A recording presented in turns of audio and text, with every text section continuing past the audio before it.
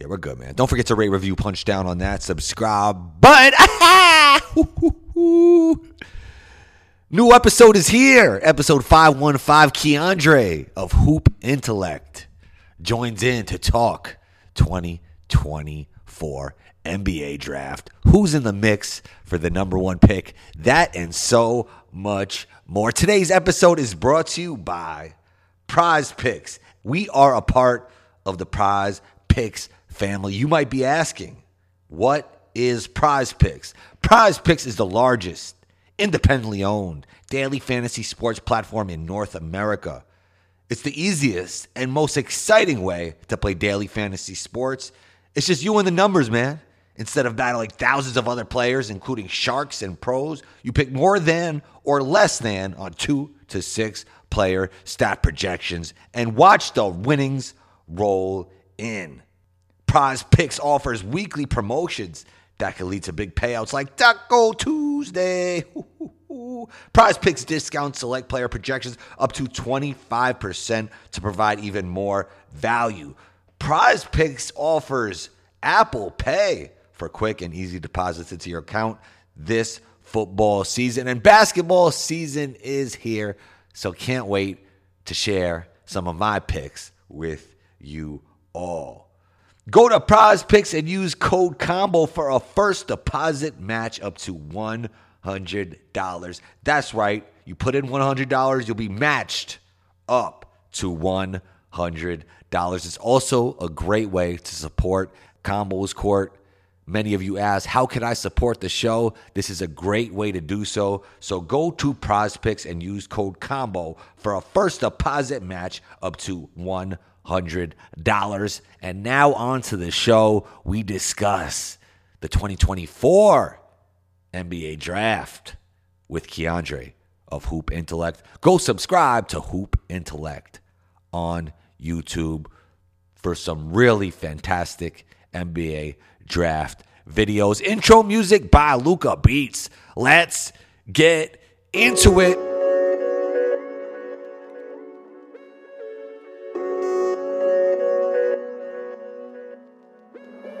Luca, don't do it to him.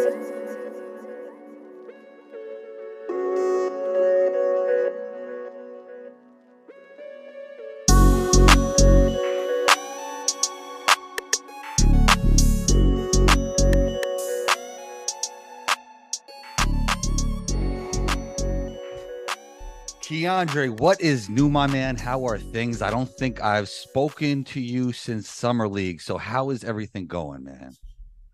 Man, things are going pretty good, always staying up on all the scouting work and all that, and just trying to get things ready for this new upcoming year and all that kind of stuff. Has really just been chilling. I've been sick a couple times, post Summer League, and then a couple weeks ago. That's been annoying, but other than that, been pretty good. Has it been messing with the voice? Because the voice is important, Keandre. We got to have that voice going. It kind of delayed the last mock draft that I put out because I didn't want to sound crazy on it because it just kind of last a minute, so I had to delay it about three days or something like that. But it's all a part of you feeling better? Yeah, I'm good. I'm good now. Yeah. Speaking of voice, how do you feel doing what you do on YouTube with the draft has helped you as a communicator outside of YouTube in life? Yeah, I feel like it's huge, and even going back to like college, because I used to have to do a lot of reporting assignments. So I have to go talk to people and interview people about random things I did not care about. And that really, helped me kind of get out of my comfort zone in a way in terms of like talking to people. Now, I'm still not trying to ask random people random things like I was doing at that point. But, with that and the YouTube and then, when you're doing a podcast and things like that, it can kind of take it to a new level just with natural reps. So, yeah, that's all a big part of, just kind of growing in different ways. Yeah, excellent video. Is this more fun for you that there's no generational talent, or at least expected generational talent? Like there's a bunch of guys that could go number one. Is that more fun for you than like covering a Wemby when everybody knows who the number one guy is going to be? I think there's, pluses and minuses to both. Obviously Wimby is a unique talent, and in watching him and watching his kind of journey throughout last season was really cool. And you got Scoot Henderson, the Thompson twins, kind of the uniqueness of that class. But then you've got this class where everything is kind of wide open to an extent. We've got some guys we kind of have our eye on towards the top, but I kind of have left the door open for anyone to like really emerge as that top guy, or even throughout the entire draft, second rounders, late first rounders. Just I think there is some kind of beauty in that, or just kind of fun in a class like that, as opposed to last year where we kind of knew, even past the Wimbies and Scoots, like Grady Dick, Brandon Miller, we knew those guys were probably going to be in the mix. So this year, just having a little bit different of a perspective, I think we're going to get a lot of older guys kind of emerge throughout the season. That should be fun too. Yeah. How many guys do you feel like are legitimately in the mix for number one? We know it's real early, but legitimately in the mix for number one as of now. Right now, I would say somewhere around five, and I don't know that number to be exact. I'm actually going to look right now to just double check. I would say, yeah, that feels about right. And I think there's a couple more you could even throw in the mix. I think there's guys like Ron Holland. We've got Alex Sarr, who have kind of emerged early and, kind of separated themselves. They were already in the mix before, but just with the fall invitational, them playing that way. Yeah. And then we've got, the Intercontinental Cup that Ron Holland was playing in with the Ignite, and then obviously the NBL season has started in Australia for Sarr. So we've seen those guys. I think Isaiah Collier is another guy that you could throw in the mix. Modest Buzelis, a few others. Justin Edwards that we'll see in the college season to see where they're at. But yeah, there's a good handful of guys I think will be in that mix. I know you did a mock draft, but on a big board, who would be number one? And to add on to that question, who do you feel has the highest ceiling in this draft? And is that one and the same? Yeah, that's a kind of a tough question. I think that they're somewhere in the same vein. Big board wise, I think I would still have Ron Holland, number one, just right now. I think Sarr's upside is, we got to see a few things in terms of just like where the consistency goes in terms of the shot and stuff. But like his upside is looking like it could be the biggest in the entire class when you're looking at a guy 7 foot who can move like that, bring the ball up the floor from time to time, but the ground coverage on defense, the way he can impact the game there. And then also doing certain things where he's serving as a hub, off dribble handoffs, faking that, and then going right into the 3-point shot, stretching the floor, that type of stuff. Is, we look at the Evan Mobley's, Chet Holmgren's, Victor Wembanyama's, not saying that he's going to be necessarily that caliber of player, but that's kind of the vein that we've seen in the last couple of drafts become successful in the league. So I like what he brings to the table a lot. So you go with Holland or Saw right now on a big I'm going board? with Holland. I'm going with Holland just probably to start the year. That big board will probably come out towards the end of the month as we get close to the start of the college season. But yeah, for now, I think it'll be Holland and Sarr towards the top, and then, everything else kind of, I'm still just looking and looking for different things. With Holland, it feels like he was a 4 transitioning to a 3. Is that fair? And what do you feel like his ideal NBA position will be? Yeah, he definitely was or is kind of that guy. And, coming into that, as I say this, we're really early in the year, so like all of this is subject to change still. But he was somebody who I was a little bit more concerned with in terms of like playing on the wing more, and he's already kind of dispelled some of those concerns in terms of like being able to knock down a shot or get to something off the dribble and actually use that athleticism functionally and getting downhill all the way to the bucket, that type of stuff. So I think that he's going to be a wing in the league. I think that depending on where he goes physically, he's already, NBA ready in my opinion in that aspect.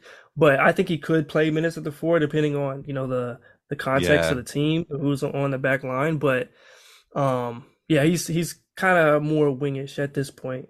Yeah, I feel like the old 3 maybe from like 10 years ago is a 4 now pretty much, right? Like it's almost like everything has shifted so much. With Sarr, how much did you learn when you saw Perth versus the G League Ignite? And do you think he set the tone for himself to be on path for that number 1 pick? We talked big board just a second ago, but like in terms of a mock draft in your brain, do you think he really jump up your draft board? And just watching him play, perfect mix. It feels like of size, athleticism for a modern big.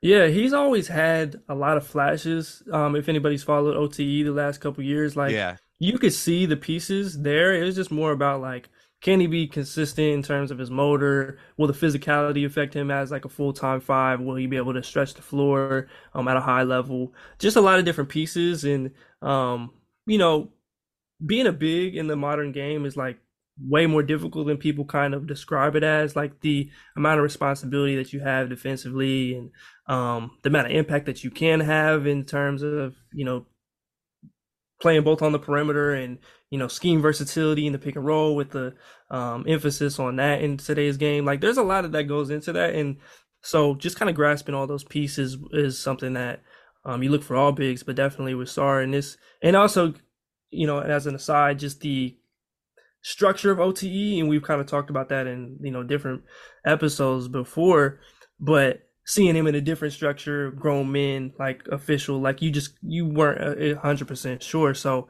seeing him in that environment and seeing him in the NBL so far, he looks good. Still being a 18-year-old, relatively young guy for his class. He's kind of hit on some of those things, and for me, he was in the like 10-ish range on the way too early board, which I don't put too much stock into like thinking about that as like a strong take at that point. It's just kind of more of how I see things or feel things at the beginning. But he's definitely moved up to, that top two, top three sort of range from being there. Yeah, we mentioned the G League Ignite game versus Perth. Would you deem the G League Ignite as a success so far from when they started? And what are you excited about the G League Ignite this upcoming season? Because I think they can actually be a little bit more competitive. Yeah, I think that they're definitely a success. I think that there is the possibility where, especially this year, I think we're going to see, maybe the NBA adds another team to kind of give that those developmental opportunities in a certain role to more players at a time, because they have about 8 guys this year. A few of them kind of overlap in terms of skill set, so that'll be interesting to see how they handle that. But I think it's definitely a really good developmental path for players, just being able to go up against real, borderline NBA players, and guys who will contribute in the league at different parts of the year or even the next year. And borderline NBA players are just so much better than they used to be. Right. Yeah. It's and also just being able to learn the NBA game. You've got, also structurally what they like teach the guys, and, the situations that they put them in practice and all that kind of stuff. But yeah, I think it's a great opportunity for these players. And then this year we're going to be able to see kind of how many at a time they can handle and all that kind of stuff. So yeah, but you go back from the Jalen Greens and Jonathan Kumingas to Jaden Hardy, Dyson Daniels, everybody in between. Like we've seen a good amount of success in terms of draft stock and holding it, and also being able to be successful at the next level. All those guys are super young, so it's too early to like stamp it completely as like, okay, this is the place that you go and you just take off. But for those top guys, they've mostly been able to get where they wanted to go. What's your thoughts on Buzelis? Because I can't, like, he kind of looks like a unicorn in a way, but then he's not as tall. Also, I feel like there's not a lot of transparency with the heights anymore. Like, I really don't know how tall Ron Holland is, to be honest. I'm not really sure how tall Buzelis is. So can you like speak to that? Do you know how tall these guys are, first of all? And second of all, what do you think about Buzelis' game moving forward? Yeah, so they were listed in a lot of places at, I think Holland was at 6'8", and then Buzelis was anywhere from like 6'10", 6'11". Right. And then the Ignite, during the Fall Invitational, they put out their own, I went to their website, and they had Ron Holland listed at 6'6". They had Modest Buzelis listed at 6'8", which just from the eye test, I haven't been able to see them in person. So, and also like going off of their measurements would be the smart thing to do, unless there was some type of typo. But just from the eye test, looking at Buzelis with other 6'8" listed people, he looks like 5 inches taller than Holland to me when I watch him play. Yeah, exactly. So it's kind of a weird thing. I guess we just kind of have to see where that goes, especially, down the road to the combine months um in advance. But yeah, for him specifically, his game, I think he's a really interesting player because I think he has one of the higher ceilings in the entire class, but also there's certain things that he's going to have to hit on as a creator and just being able to handle, the strength and the physicality aspect. And also, I think shooting the ball is going to be huge for him, just giving him a Buzelis? yeah, an Okay. easy, an easy niche for, success at the next level. And then everything else kind of developing from there. But, yeah, a dude that size who can dribble, pass, Right. shoot, and also has shown improvement on the defensive side of the ball, at least in those two games that we've seen. And I think that should continue at least to an extent. Like he's gonna have his bumps in the road along the way, but and also physically, he's already making progress. Now, for Hmm. people who may not have watched him before, you'll be like, okay, that dude's pretty skinny still. But like you go back 6 months, 8 months ago, like he's made, some impressive progress already there. So I think he's a guy who's definitely going to be in that mix. Again, I think the people who are maybe a little bit lower on him have more concerns about his creation. I think those are all valid. Just being able to consistently get to the bucket or create space and create good looks on the perimeter. I think that's something that he's going to have to show and prove, especially at the G League level. But I think he's got the pieces to at least be one of those guys. Yeah, I think the G League is the right move for him because he's such a skillful player that I think it'll show more at the pro level. That college level is just so choppy.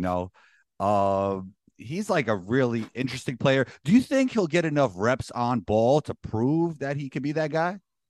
I think he will. I think the way that their offense is ran, like they're pretty equal opportunity when you watch them, just kind of running things through Mika, using him as a hub, and then they've got a lot of toss back actions, and um, they have a good amount of movement and getting everybody involved and into spots where they're not having to just like isolate or fully run pick and rolls themselves unless you're like Scoot or whatever. So I like the kind of structure that they have, and I think that he's going to be able to have reps that he can grow within, and that kind of suit where his game is at now, and then he'll be able to kind of prove where he's at from here. Yeah, we've talked about before. Like it's so hard for the 6'1" player to really like solidify himself at the NBA at any level, from the even from the role player to star level.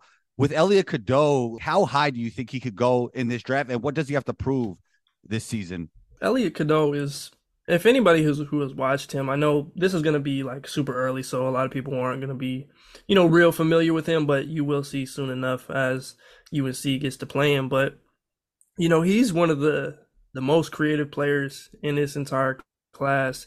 Just a guy who's really savvy in terms of passing and passing guys open and making plays. There's a certain it factor that some certain players have in terms of creativity. He's got that in terms of the same hand, same foot finishes. You can tell that he has played the Yeah, game, works on his game in a lot of different settings. So, but yeah, just a guard who is able to make plays from a variety of spots on the floor. Is going to be a different look for them in terms of UNC's backcourt, having Caleb Love the last couple years.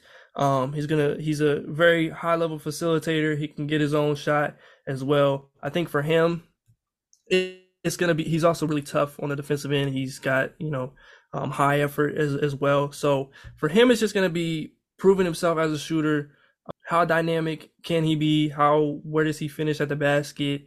Uh, he is a pretty underrated athlete, I think, in yeah, my I totally opinion. agree. Like on the low, he has like video game bounce for how Yeah, tall he is. He gets up. yeah. So it's just gonna be like all the other and extra elements to go along with that. Just as a shooter, how well he holds up defensively, and then because like the threshold for those guys is so much higher. Like Mhm. Trey Young, the man averaged 30 and 10 in college and was what, the fifth pick, I think, um, with the trade with Luca. Right, So right. like that is that's the level that you have to be at to like get in those kind of conversations at that size. So for me, I think that he's going to come into the year as a top 20 guy.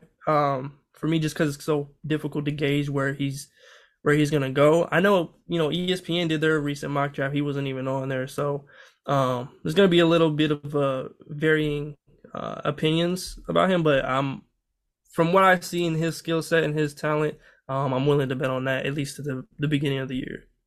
What do you think DJ Wagner's ideal role in the NBA is? Because we talked about this before. Like when you're a bucket getter, usually they're a star, sixth man, or you're playing overseas. Now he's so talented, he won't be overseas. So where do you see him fitting in the NBA in terms of role?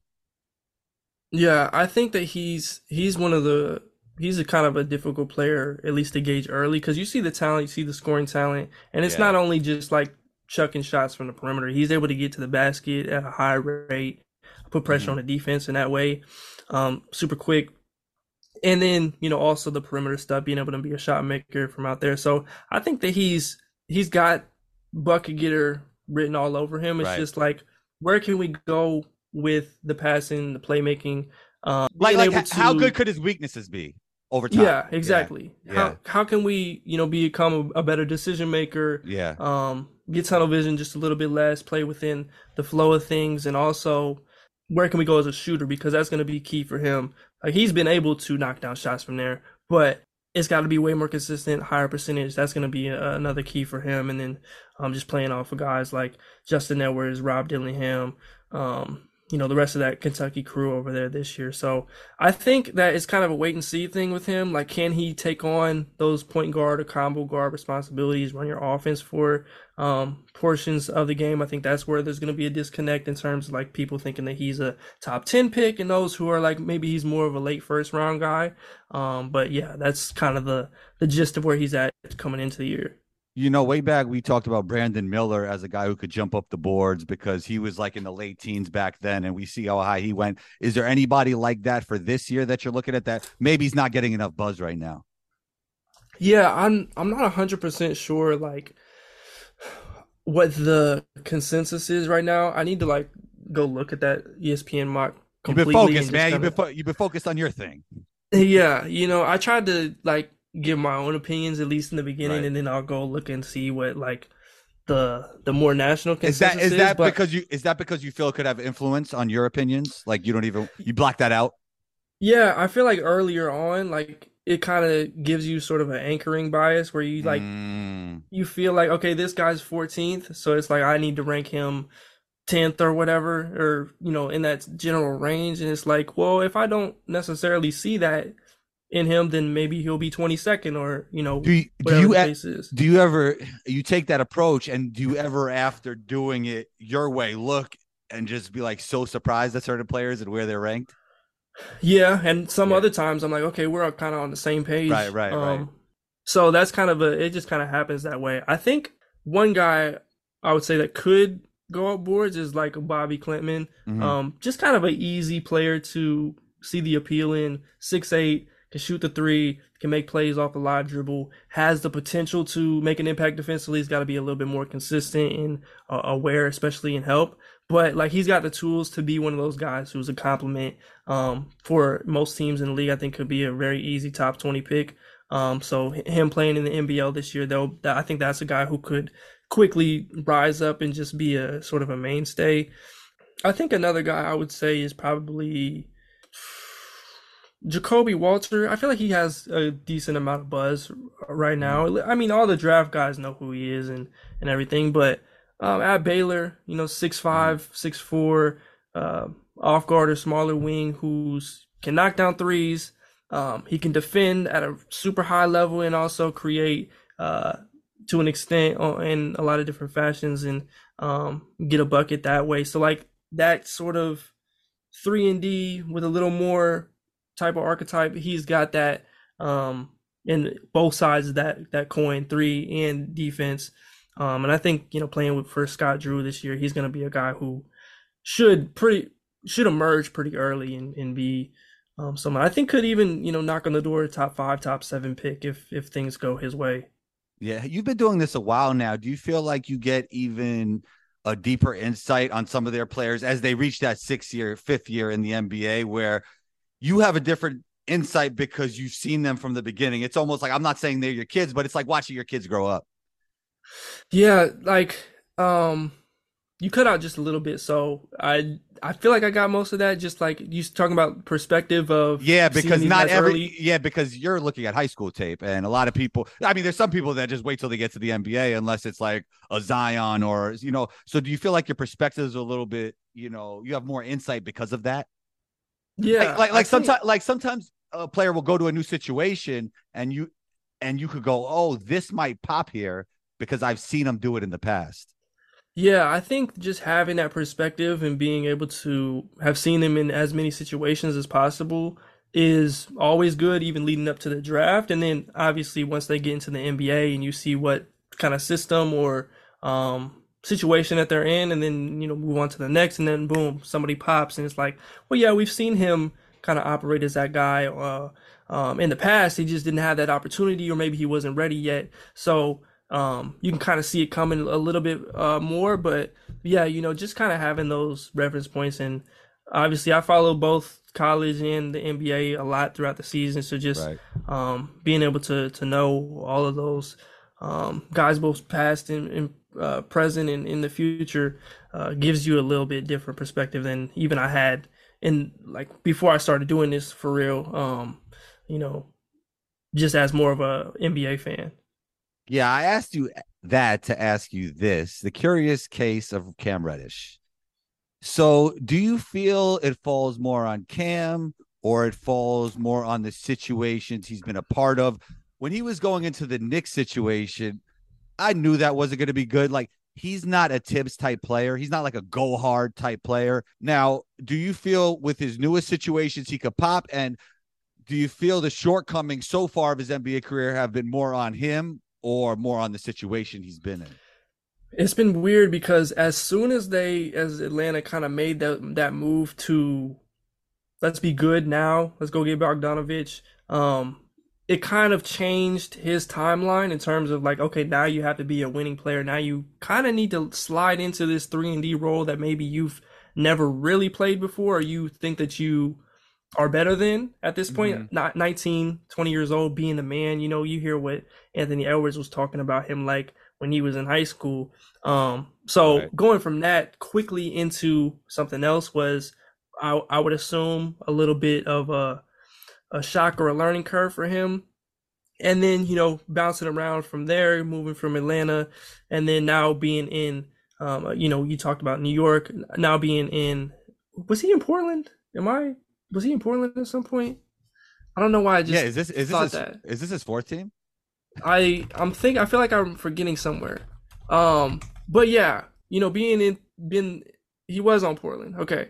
I thought I was tripping for a second.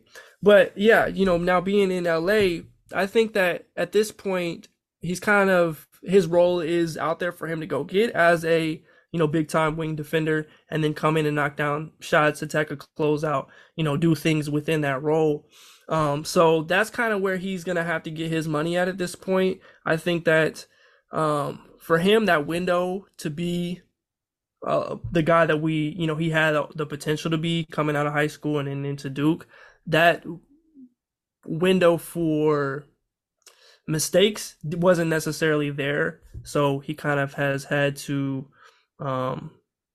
pivot and shift his kind of his game from there. So, and also just for him, like, it's always frustrating because there's a lot of different things, not just like the role, but like in his game, within his game, that you're like, okay, you're better than this. We've seen it. We've seen the flashes, but I think just for him, it's like you just got to make shots.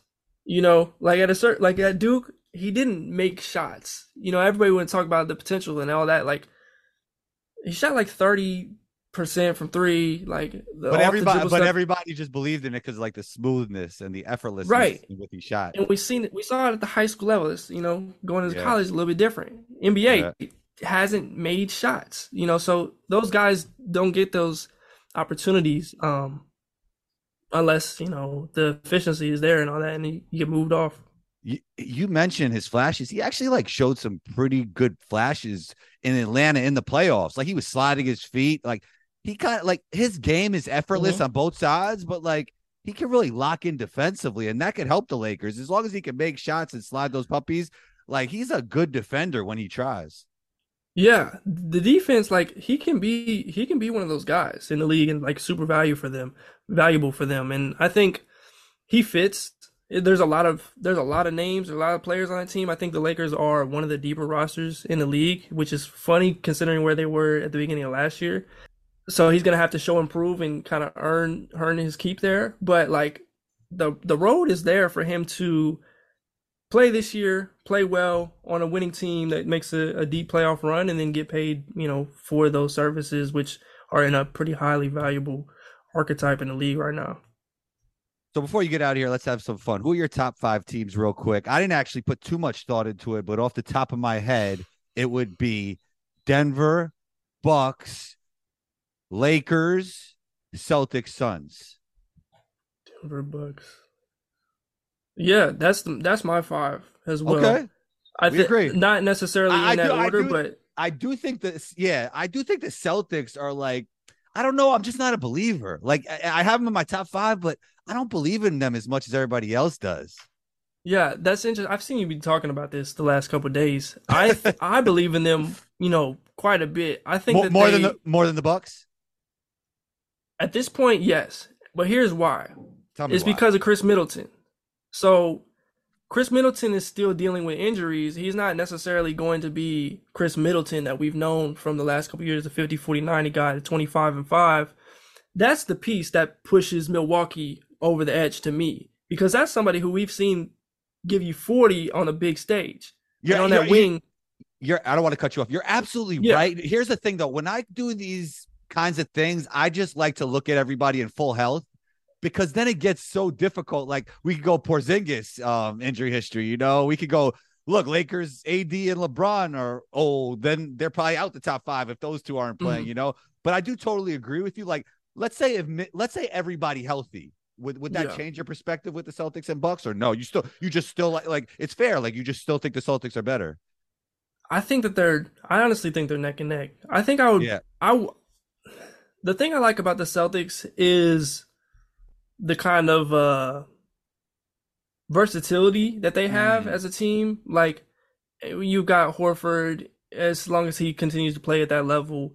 Porzingis, just the different things that you can throw at a team. The backcourt of Drew Holiday and Derek White defensively is tremendous at his best. And then you've obviously got Jalen and Tatum, who on any given night can do what they can do. So I like their team, but then you also go to Milwaukee and it's just Dame and Giannis. Like we can talk about Brook Lopez and what the value he brings, or some of the other supporting pieces on the team, but like Damian Lillard plays the way that he played last year. 100%. Giannis plays like the top 2 player in the league. Like that's going to be very difficult to deal with for anybody. Forget like the Celtics, Nuggets, whoever.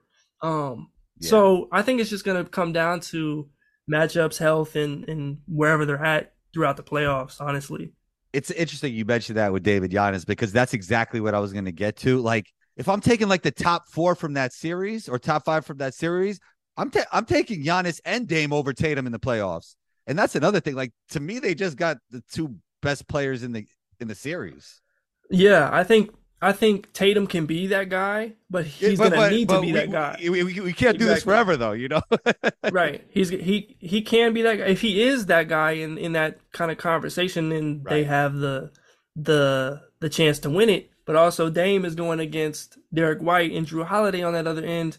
Obviously, there's more to the reason. I know people always bring up like the Drew Holiday Dame series where Dame struggled. New Orleans. You've got AD on the backside. Defensively, scheme wise, it's a whole lot different for Drew. This is also 6 years ago where he moved a little bit different. Both of them did, but him especially. But usually the lateral stuff goes a little bit before the offense, right? So like if they both age, it's probably advantage Dame. Yeah, I just think that Drew fits really well. We watched what Marcus Smart brings to the table. I think Drew is a much better version of that offensively. He's a 40+% catch and shoot guy from 3 over the last 2 seasons. He's somebody who can act as a secondary ball handler, but won't have the sort of responsibilities he might have had in Milwaukee. That kind of led to some really rough nights in terms of the shooting at times, because he needed to make plays for them so badly. But yeah, I just think that they have what it takes to at least compete at that level. Yeah, it's interesting. Like Drew's going to help any NBA team that he's on. Like I was saying back in the New Orleans days, he's the most underrated player in the NBA. He's obviously surpassed that now because of winning the championship. I'm like higher on Porzingis than most. So like I'm higher on Jaylen Brown than most. It's just like it just comes down to like as you said, like can Tatum take him over the top? That's what it comes down to at the end of the day. Yeah. Like it's almost like if you're looking at it from a very simple point of view, like you don't even know much about basketball, your take is like, can Tatum go against Dame and Giannis? And it's like, I don't know. That's gonna be the thing to watch too with Milwaukee's wings. Will they have enough wings to stop those guys? What kind of load is going to be placed on Giannis guarding a Tatum and a Brown, as opposed to being a little bit more of a rover, a roamer, and wreaking havoc that way with how they usually do as Brook is in that drop defense. So it's a lot of things. I'm excited for this season, especially with those two teams in the East, and hopefully we get them in the Eastern Conference Finals. For the greatest YouTube draft channel, you have to support my guy Keandre. Where can we find you, man? Yeah, you can always find me on YouTube, Hoop Intellect. I'm on Twitter, Hoop Intellect also. Do my thing occasionally on Instagram, and we'll hopefully be doing a little bit more like behind the scenes stuff at some of these games this upcoming season and at the college level. So yeah, you can find me over there. A lot of new content dropping throughout these next several months. Keandre, thanks for taking the time. You're always welcome back on the show, and talk soon. Yeah, I appreciate you having me, my guy. Anytime. There it was. Episode 515 is in the books. Thank you to everyone who tunes into the show across the globe. Big shouts to Keandre for joining in. Go subscribe to Hoop Intellect on YouTube for NBA draft content. And shouts to Prize Picks, man. Go to Prize Picks and use code COMBO for a first deposit match up to $100. It's also a great way to support Combo's Court. So go to Prize Picks and use code COMBO for a first deposit match up to $100. I'll leave a link in the show notes for that. And be on the lookout for episode 516. Combo,